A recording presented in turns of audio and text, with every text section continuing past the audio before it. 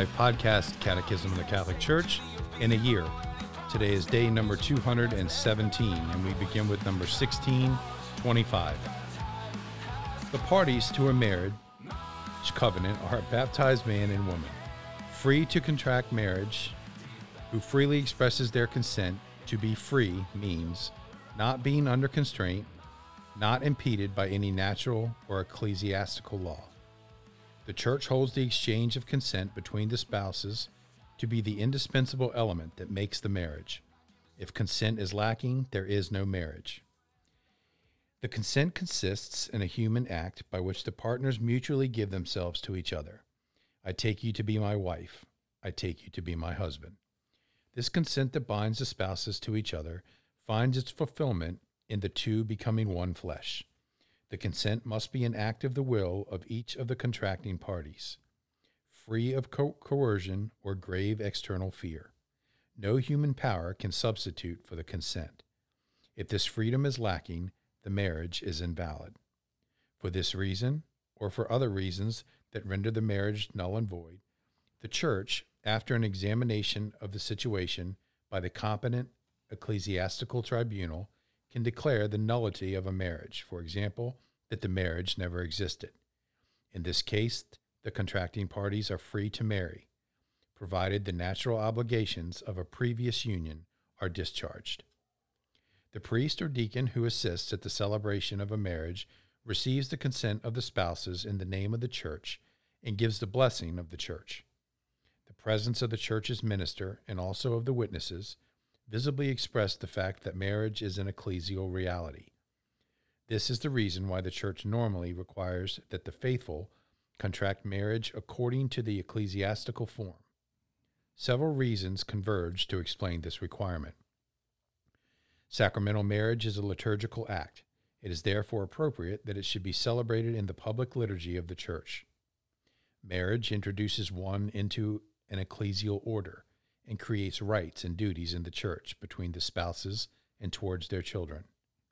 Since marriage is a state of life in the Church, certainty about it is necessary, hence the obligation to have witnesses. The public character of the consent protects the I do, once given, and helps the spouses remain faithful to it. So that the I do of the spouses may be a free and responsible act, and so that the marriage covenant may have solid and lasting human and Christian foundations, preparation for marriage is of prime importance. The example and teaching given by parents and families remain the special form of this preparation. The role of pastors and of the Christian community as the family of God is indispensable for the transmission of the human and Christian values of marriage and family, and much more so in our era when many young people experience broken homes which no longer sufficiently assure this initiation. It is imperative to give suitable and timely instruction to young people, above all in the heart of their own families, about the dignity of married love, its role, and its exercise, so that, having learned the value of chastity, they will be able, at a suitable age, to engage in honorable courtship and enter upon a marriage of their own. Father Jack. Thanks, Bill. You know, the Catechism has this section to kind of explain the nature of marriage, and then what can stand in the way of being able to exchange this or enter into this covenant. And so it talks about the need for marriage to be free, and what that means, not under constraint or impeded by natural or ecclesiastical law. So obviously that kind of starts the mind down that path of, well, what are those things that are against natural or ecclesiastical law, right? And we call those impediments to marriage. And so every couple who gets married in the Catholic Church, or at least I will guarantee in our diocese, has to go what we call the prenuptial questionnaire, in which the priest asks them all of these questions.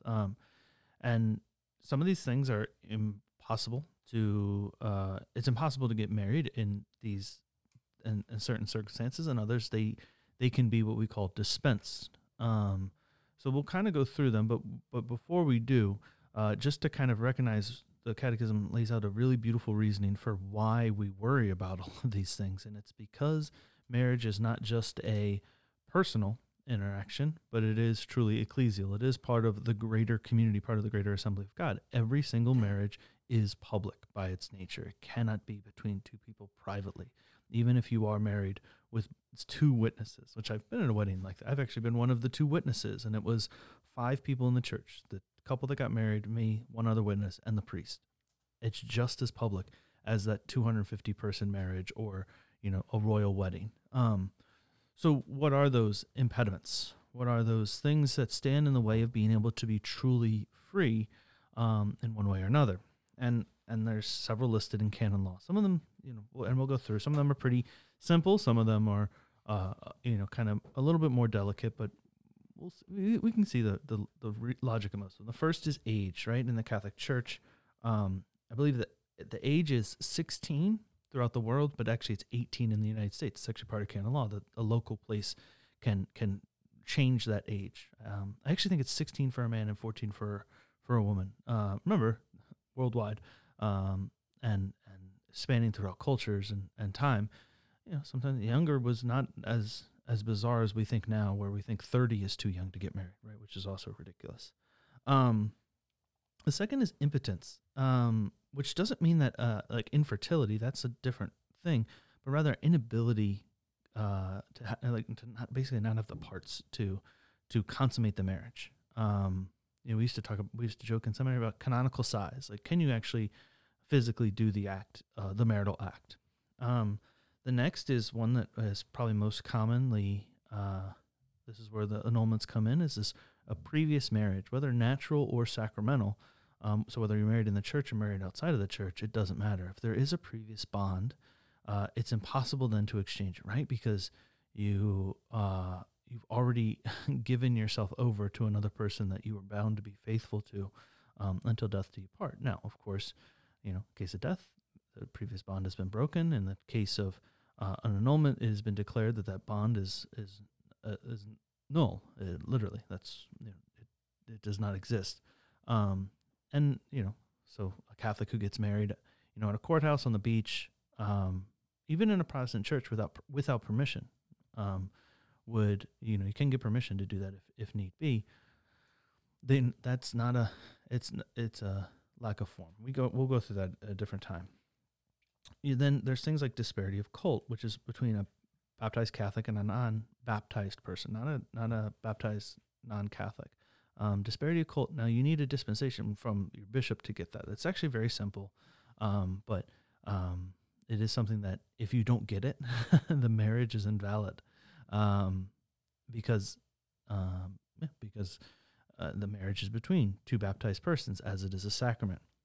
And then, of course, there's the two. I'll just link them together: holy orders or perpetual vow of chastity. So, if you've entered religious life, or you've been ordained a priest and you've made the public vow or promise of celibacy, and you cannot walk back from that without the permission of Rome. Actually, you can't not even your bishop can do it. Then there's two that always kind of make me laugh, which is abduction and crime. So you can't force another person to do it either by physically taking them, or the crime is that if I want to marry, okay, so I'm not a great example of this, I'm priest, but if I want to marry a woman, I can't kill her husband so that she's now free to marry, right? That it invalidates the marriage, only to be dispensed by the Holy Father. So you can't do anything illegal to help to set yourself up.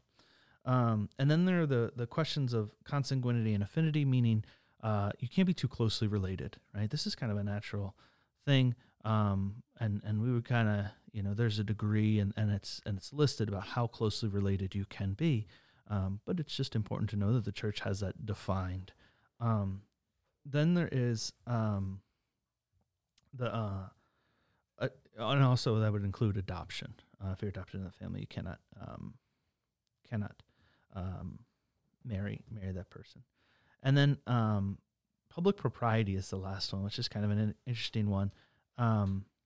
It's basically it would be a sense of scandal. It would be if you're too closely related to having lived together. It would just kind of, I hate to say it this way, but we'd probably say, well, if something gives you the creeps that so-and-so is marrying so-and-so, because they've like lived together for so long or whatever. Like that's what it's talking about. Not just the idea of sin, but truly that it would be, it would be problematic. So, we just all this notes that this all speaks to the reality of marriage, which is not just a personal, how I do, how I want, but truly a always public ecclesial communal act, which is beautiful. Because the goods are not just for the two people entering into the sacrament, but truly for the whole church and broader society. So we look to these impediments not to say, oh, look at how, strict the church is, but rather to say, look at how well she wants to guard the mysteries of faith. Look at how well she wants to guard all of these things, or all of the sacrament, so that it can more perfectly shine forth the grace of God. Look at how wonderful the church is as both teacher, but also mother, so that grace can more perfectly flow in the world.